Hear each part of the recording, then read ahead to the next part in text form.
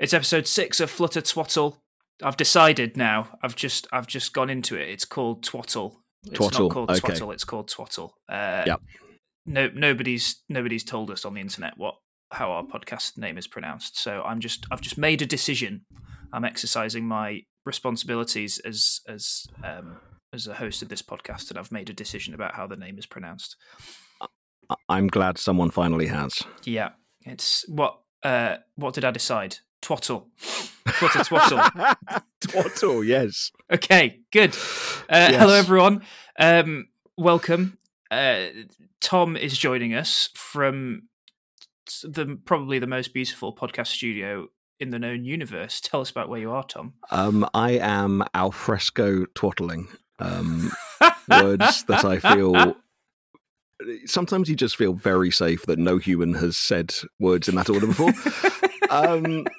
Yeah, I am slightly in the middle of nowhere. I am by the sea. I'm by the Baltic Sea, a bit east of Finland, just having a night at. So this is a really common thing in Finland. It sounds really posh, but like my partner has a summer cottage, which is a really common thing for families to have, and like for it to be like a family thing and kind of have fairly simple like log cabins in the forest. And like Finland is very sparsely populated, so there's loads of land here. Yeah, she's got this cottage here, and we're just spending a night here. And her dad lives next door as well in a house, and it's lovely. Very good. And her dad has a quad bike. Ooh, have you been on it, or are you? Yes, you have, and you didn't die. It's terrifying, but yes, I have ridden it around. So yeah, I can imagine. I don't know if you've ever been go karting. Yes, I have. Yes. How similar is it to go karting? Oh, not at all. No. This thing's like a tank. Like go karts. They're not quite Mario Kart, are they? But you can kind of like slide them around a tiny bit, or at least the ones I was on. Like you can kind of go around corners quite tightly. Yeah. This thing has got. I mean, like it takes most of Finland as a turning circle. Like so, yeah. It's meant for going on like farm tracks and things, but it's a lot of fun. Very good. Yeah, I went karting recently, and their top speed is like 40 miles an hour. These particular karts that I was using, but because you're so low to the ground, it's just like so unbelievably intense, and it's very shaky, and your arms really hurt because there's no like power steering. Your arms are directly manipulating the wheels effectively. So yeah. Anyway, Flutter. Yes. I don't know about you. I don't know whether you've been following the Twitter-ness around Flutter over the last few days. A couple of people seem to be kicking off now about a few Flutter things. I don't know if you've spotted this. Do you know what I'm talking about? Yeah. There's one from Luke. Our friend Luke. I mean, isn't it? Couldn't we just have a regular feature of what is Luke kicking off about? Yeah, frankly? Like,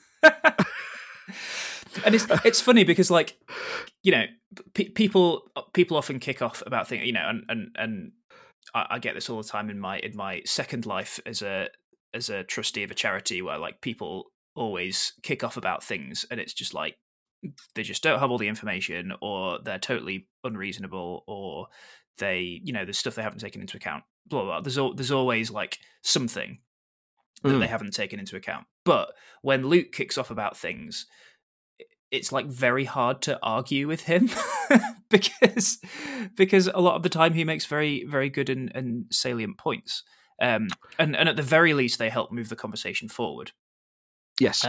So the thing that I've been interested in, there's a couple of things he's been talking about, but he's been kicking off about the material library in Flutter over the last few days.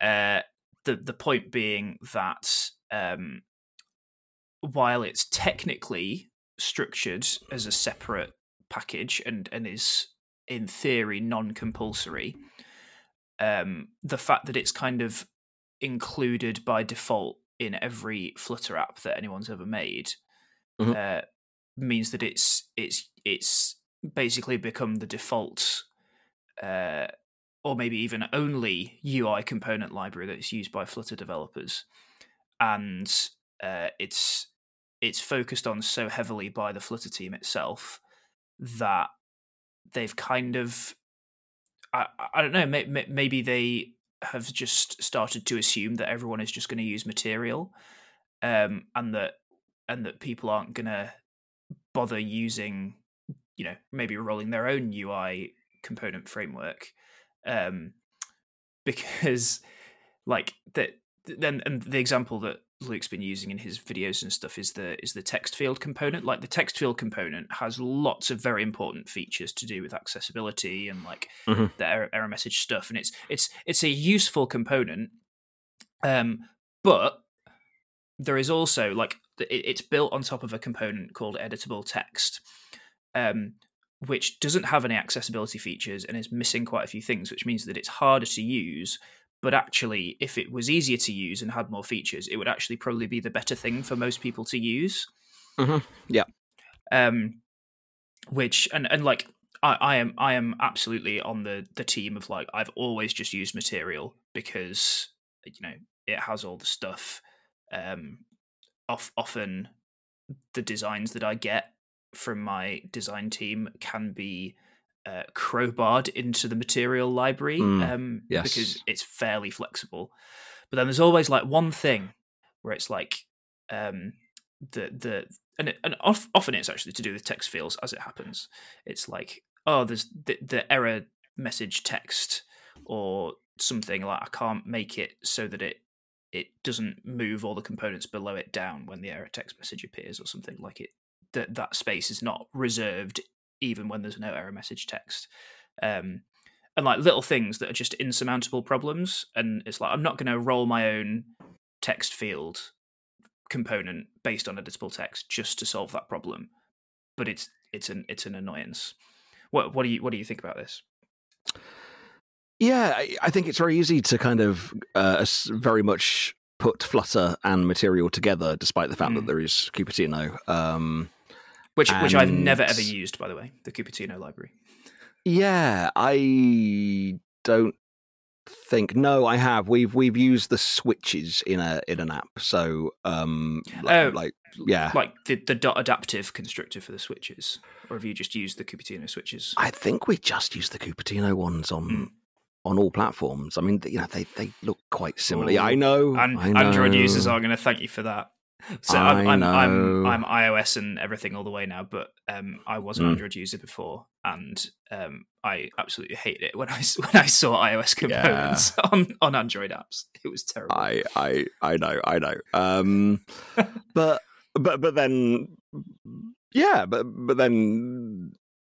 Can't you argue the other way around that iOS users, when they have a completely Material app, that feels weird? Yeah, definitely. And we kind of end up, I feel like most Flutter apps kind of end up using Material, but then to implement a completely custom design effectively, which is a little bit of a weird world. And I can completely see where Luke is coming from in terms of going, hey, if we're going to do custom UI, if we're going to do all this custom stuff, why are we bothering with this kind of layer of Material? Is that just getting in the way? And although it gives you, like, out of the box, it gives you text fields with error messages and placeholder text, like, and snack things. bars and dialogues and things. Yeah, and I so snack bar. It's just a funny name. It's a strange name. It's a strange name, and it's a funny name. No. I think it was because it was introduced as an alternative to a toast, because a toast looks different but performs largely the same job. So it had to be differentiated from a toast. So it's so a smaller toast is a snack. Sure. Is there really not going to be like a crumpet or something, or a muffin? A crumpet. For our listeners who are not from the United Kingdom, a crumpet is an excellent. Would you call it toast adjacent breakfast item? Breakfast. I wouldn't have it for breakfast. What? Do you think it's a breakfast thing? No, they were like growing up for me, they were like a kind of Sunday evening like treat. What? No. It's a toast alternative. I mean, I would say they're toast related, maybe like cousins at most, but like not like a direct swap. Oh dear. Okay, this is no longer a podcast about Flutter. This is a podcast about breakfast food. Did we talk about breakfast food last time? Probably every time, to be frank. And I was delighted. I found a cafe in Helsinki that did crumpets because you can't get them here, and I was absolutely delighted. Anyway, back to snack bars. Material, yes. And yeah, so I mean, I guess the question is, what is missing from Flutter? Because, like, okay, let's say you don't want to use a material button. Well, is it really that hard to make your own completely custom button using kind of the built-in gesture detector or whatever widgets that you need? Probably not. What is? I mean, okay, maybe a button is a way too simple example, and like we need to look at like text fields and things. But I don't know. Oh, I was about to say something very philosophical. Like, what is material anyway? Well, I think that's kind of it because, I think certainly pre-Material 3, it was kind of used as it was a bit more generic, but I think Material has become more opinionated over time, and actually, I think that is a good thing for Material because it is a design system. It's not just it was never intended to be a generic set of components. It was intended to be an opinionated design system that I guess a bit like Bootstrap on the web, I suppose. If you've implemented a lot of Bootstrap apps, you can usually spot a Bootstrap app when you see one, right? And you can usually spot a Material app when you see one. Even I haven't implemented a Bootstrap app, so I can't spot them. But I think I know what they look like. Yeah. So like it is intended to be an opinionated UI framework, design framework thing. But the problem with it is that Flutter developers adopted it as and started using it as if it was just a generic kind of component library. And that meant that the Flutter team had to, I guess, react to that and make the Material library more extensible and generic, while still also having to support the opinionated features of the Material 3 design system. So I can kind of see why it's turned into a little bit of Material theming in Flutter is like one of the most confusing and hard things that I do. I just find the theme system so unbelievably confusing. I never know. Like I still 4 years into making Flutter apps, I can't look at a Material widget and understand what text theme are you using to render that line of text there, because I haven't given you a text theme. You've just chosen one from somewhere, and I can never figure out which one it is. And I find that very hard. For me, it is the area of Flutter with the worst usability. And the fact that it has evolved and changed, and you find example code which then has properties that don't exist anymore. I find it hard to know how it could be better, and I think it's a very difficult API to design, but it makes me feel like I've only just started using Flutter. Every time I try and do a custom, yes, it does. It makes me feel stupid. Absolutely, and there are very few parts of Flutter that make me feel stupid. Very, very few. But the theming system is one of them, and I think I previously said that certainly I on projects I've worked on, we've kind of just ended up stopping using the Flutter theming system.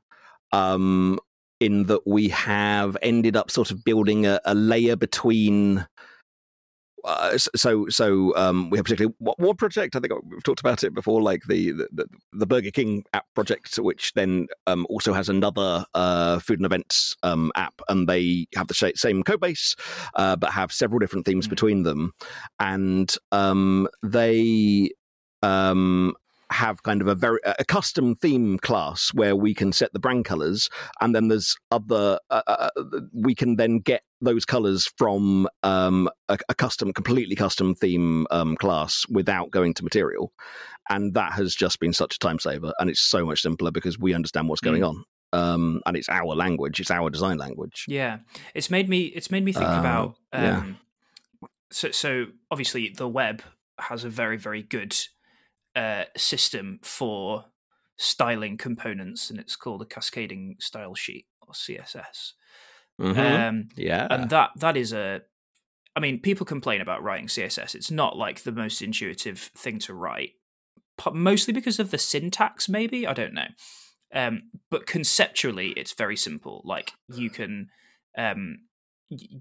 style components based on what kind of thing they are. You can style things based on if you've given them a class, and you can combine those things together. So if it's got these two classes, then do it like this, but if it's only got one of them, then do it like this. And that's why it's called cascading. And it strikes me that there's no reason why that wouldn't also work in a Flutter app, other than the fact that the material library wouldn't support it, and you'd have to start from scratch completely on your component library in order to support a style sheet driven styling system. But I think it could be quite good. Like you can imagine having a library of widgets, and every single widget takes a class property, an optional class property, or even a list of classes, and it kind of the theming system does what CSS does to HTML and figures out what that thing should look like based on the type of the widget and the classes that it's been given. Yeah, I barely do any web stuff or CSS stuff anymore. Like occasionally do little tiny bits of it, but and CSS is, a really big beast these days and really confusing, and I don't know half of it, but I still find it easier to use than Flutter theming. It's just much more explicit, I think. Like you can, and tools like the inspector in browsers like help with this. So you can like click on a thing on your web page, and it tells you exactly what style properties it's taking and where it's getting those styles from, so you can kind of debug it a bit more easily using those tools. But it's much more explicit. You can figure out much more easily, oh, okay, this thing it looks like this because it's deriving its style from this class and this component type, and it does seem much more explicit, where I think the material library kind of abstracts away from its own theming system a bit too frequently. So it's like, you've got a list tile. Well, obviously that means that you want to use title medium for the first line and body medium for the second and third lines. The fonts. I mean, I remember the first time I tried to figure out how to just change the body text, like the default body text, and or like I don't know, and I found and it just uses one of the random headline subhead body to things, and it's just like how was what what it's like throw a 6 to start of like trying to find the right kind of property that ends up with that text, and I'm sure it makes sense to someone somewhere because it's all opinionated, right? They're like that text that looks like that. Yeah, why would you ever want to change the text size of this text style? Yeah, like yeah. But every time you do, it's like theme.of context .text theme .title medium .copy with font size 12, and it's like, why can't I just put font size 12? Why do I need to write all of that code just to change the font size for this one thing? Yeah, I think that area of Flutter really does need a bit of work. And like, I've had this idea for the style sheet style thing. I don't think that's the fix for the material library necessarily, but I think that I think that the material library needs to get less generic and more opinionated, and hopefully that will encourage more people to roll their own component libraries that fit their needs better. Is that actually the problem with material, that it's trying to be kind of two different things? It's trying to be an opinionated library, but then it's also trying to let you do kind of anything. And then that ends up really confusing. So if it has a massive API surface with all these different properties, but then they're kind of semi-opinionated. So you kind of then need a dictionary to work out what is what. That kind of feels to me like a bit maybe the issue. I think that is exactly the problem. Like, and it's kind of like I say, I can exactly see how we've arrived at this point, because Flutter developers just defaulted to using the material library because it was there, it was just included, and it's all in the documentation, and like all of the examples used it, so it just got adopted by everyone and was being used as a generic component library. So you can absolutely see the kind of market need for it to get more generic, but also it still had to be material. So yeah, I think that lots of the functionality and material needs to be extracted into the Flutter framework itself, like the stuff that isn't specific to material. Everyone's going to need some kind of editable text field with accessibility features and all the rest of it, that you can build your own components around. Those sorts of things. And then I think material, first of all, don't include material by default in Flutter. If you want material, make it so that you have to you explicitly depend on it in your pub spec. I agree. I think it would be very difficult to extract it at this point from Flutter, but I think, for example, Material 3 should have been a new package rather than this like use Material 3 property and this weird slow evolution. Just make it a separate package, right? I think so. And then you could transition to that. Maybe it would even take a couple of years and you could remove the original Material components from Flutter. But like, I completely agree. And it's kind of, it points to a larger trend in Flutter and Dart. Like as things change, obviously there are unavoidable breaking changes, right? So when null safety was introduced, that was a pretty big breaking change. There was lots and lots of documentation required about how to migrate to null safety, and it took a couple of years, and it was actually very, very well done. And I, exceptionally well done. The and tooling the tooling is excellent. Yeah, and actually just amazing. The tooling that was created around the null safety migration has actually evolved now to make transitioning through other breaking changes easier. So like, when a new Flutter version comes out, there's always like, just run Dart fix, and like most of these things will work for you. That's fantastic. I think that the Flutter team and the Dart team should be more confident about making more breaking changes that remove old things that we don't want people to use anymore, like Material 2. I mean, maybe it's in the plan. Maybe at some point it's just going to be all Material 3, and if you want to keep Material 2, then it's its own dependency or something. But I think what I've seen from, for example, lots of JavaScript frameworks is when they do a major version bump, like it's a serious major version bump, features get removed, stuff gets changed, and like it's a big process to update your app if you even bother doing it at all. And I think it would kind of benefit Flutter and Dart a bit more if they had a bit more of a a level of confidence in, we're going to introduce this breaking change because it's the right thing for the framework and the language. Sorry, some of your old apps might not be able to upgrade to it, or it might be really hard, but this is the best thing for the community overall.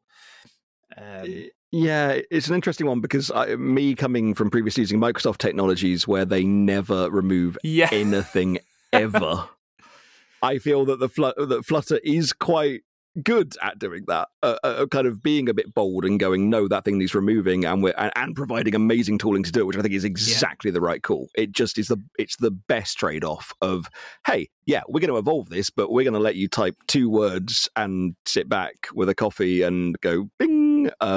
It's so good. Yeah, and it's kind of it sucks if you're one of the developers who gets left behind on an old version, but like I think Flutter is good because it is not, as far as I understand it, it's not tied as closely to like OS versions. So like the Android SDK, for example, obviously has to change whenever the Android OS changes, and you know, the Android operating system itself deprecates APIs and features and introduces breaking changes and all that sort of stuff, which the SDK has to keep up with. That's less of a problem in Flutter to a certain extent, because a lot of the stuff that communicates with the operating system is packaged separately anyway. So those features can be evolved as part of the packages.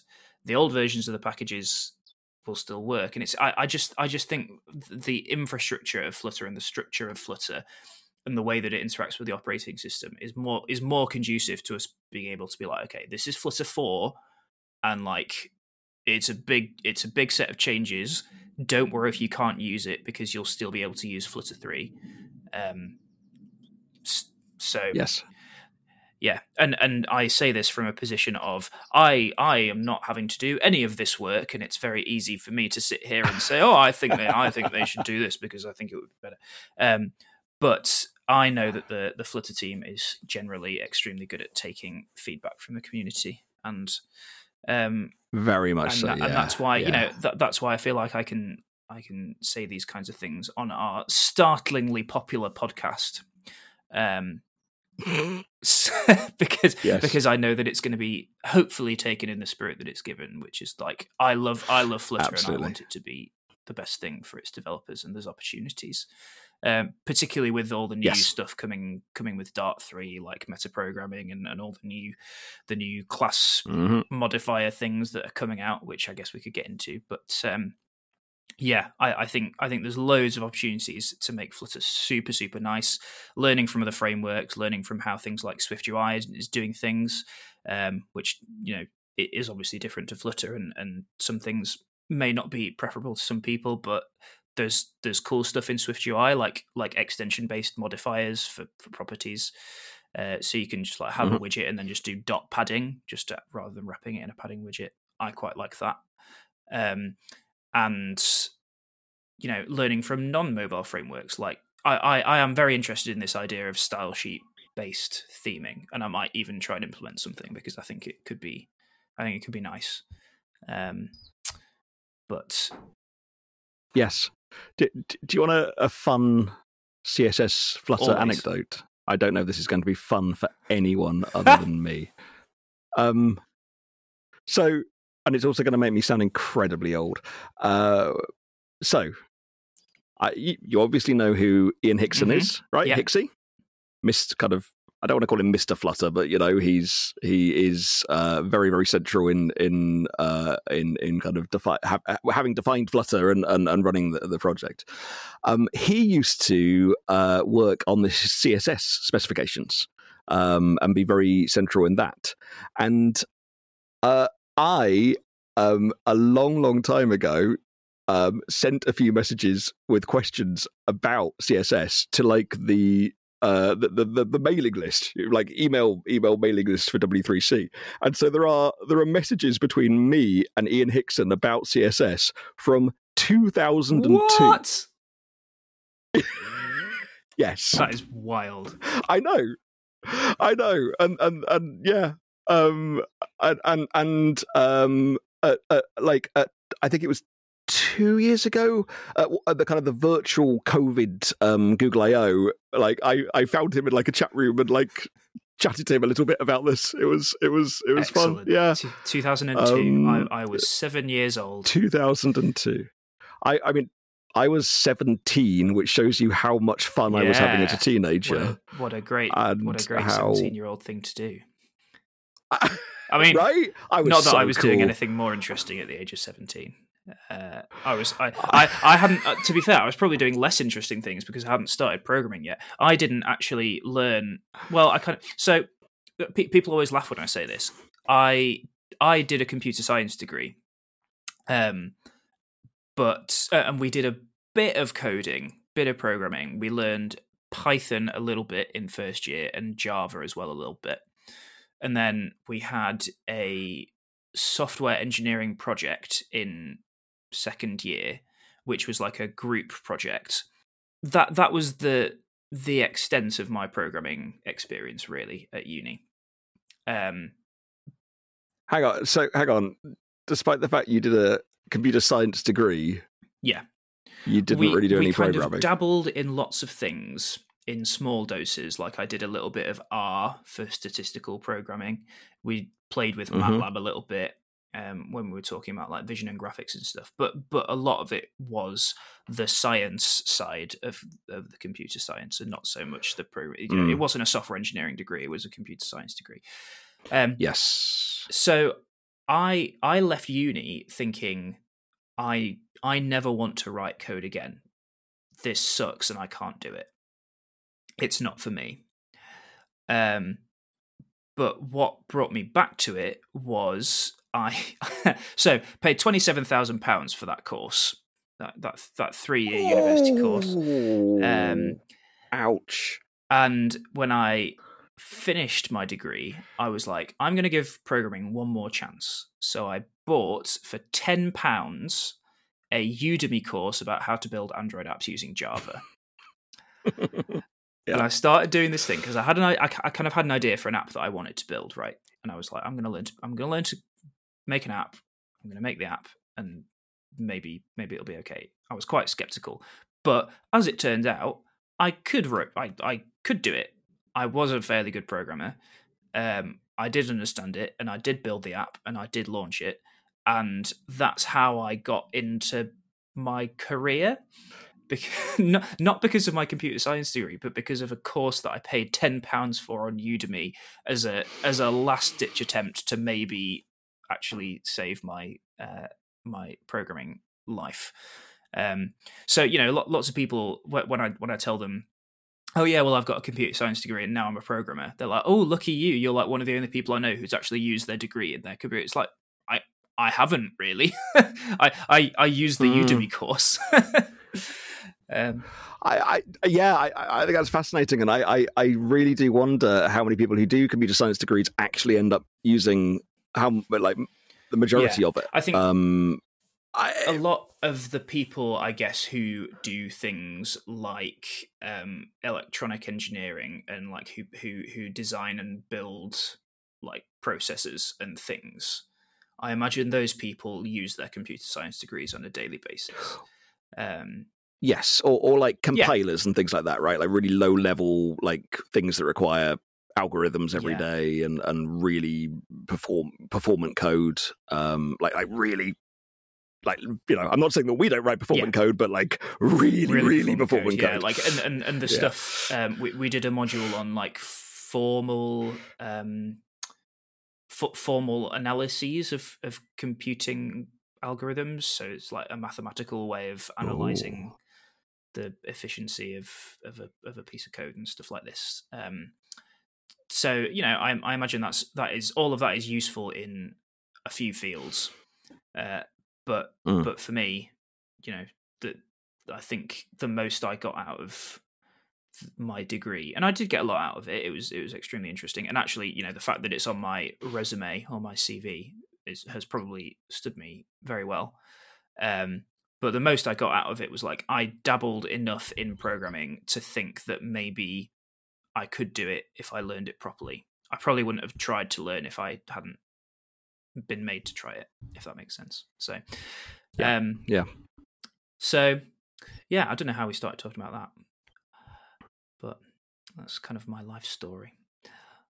I do wonder how many like front end developers and mobile developers, even back end developers actually have degrees in computer science and stuff, or even software engineering, because you can do software engineering degrees.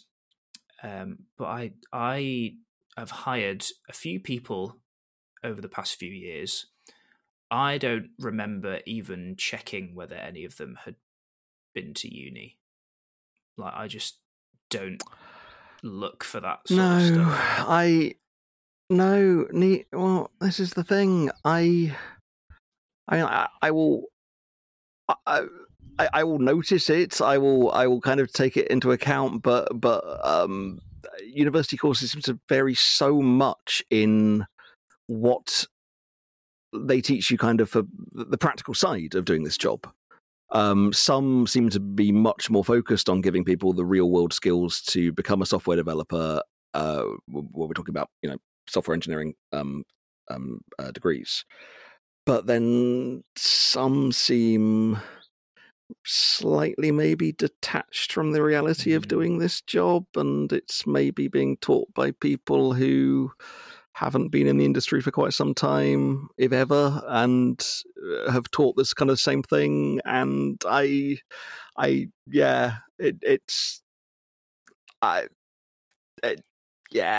do sometimes wonder what they are for. Some of the courses, at least. I did not learn to use Git until I got my first job. For example, exactly. I think but I mean, I think that with your degree, that kind of does it make sense? Not really. I feel that anyone doing that course is going to end up using Git, right? That's what I would have thought. So why wouldn't you teach that? Yeah, and it was interesting because there was an academic in my department who did have a bit of industry experience, I think, and he'd like come into the uni to teach or whatever. But I think he was only there for like 1 or 2 years before deciding to go back into the industry. I wonder whether this has something to do with it. So, yeah, I mean, this is not to say anyone listening who's currently doing a computer science degree, like, please don't quit. please don't quit. No, do that. It's pointless. Quit immediately. Oh, sorry, okay. No. I don't. No. Please don't quit. Stick it out, because it does teach you valuable skills and ways of thinking about things, and opens and keeps your options open for your career. Like, I could probably change careers fairly easily, maybe, based on the fact that I have a computer science degree. Like, it's good. It's very good to have on your resume. What I would say is that I think if we do have any people listening who are thinking about doing a degree, it's like they really differ, right? I mean, I'm speaking as someone who doesn't have a degree of any kind, so don't feel like I'm an expert in this at all. But from what I have seen, different universities teach massively different things and have massively different approaches to it, and I think it's so important to actually look at, if you are planning to do a degree to become a software engineer, as to looking at how much practical experience they give you. And if I feel like, ring them up and go, hello, do you teach Git? Okay, no, bye then. Yeah, I think that is extremely good advice. Thank you. I'm not so sure, but yeah. All of the advice on this podcast to be taken with a large dose of salt. Except don't eat crumpets for breakfast. Just that. Crumpets are definitely a breakfast item. I'm gonna die on that hill. I don't know when else I would want to eat a crumpet. There's always a better snack to have at every other time of day. I just started thinking of a crumpet hill. A hill of crumpet, but just one large crumpet that is a hill, or a hill made of normal size crumpets. No, a hill made of that. That sounds great. That's a big feed. Yeah. Anyway, so the advice from this podcast is twofold. One, look carefully at the content of the degree that you are potentially applying for. Two, if you've never tried a crumpet, get yourself a crumpet. What you want to do with a crumpet is, because they don't provide instructions for crumpets on the packaging. Can you get a degree? Yeah, a crumpet degree. Oh my goodness, and there might be a problem for our international listeners as well, because like not everyone has toasters in around the world. Like toasters is a very British thing, to have a specific machine in your kitchen just for toasting things. Oh, I mean, toaster ovens maybe are a thing. I think most Finnish households have a toaster. I was shocked to learn that many American households don't have kettles. Americans don't. They don't have kettles, and I think I feel like maybe Americans don't have. I don't know.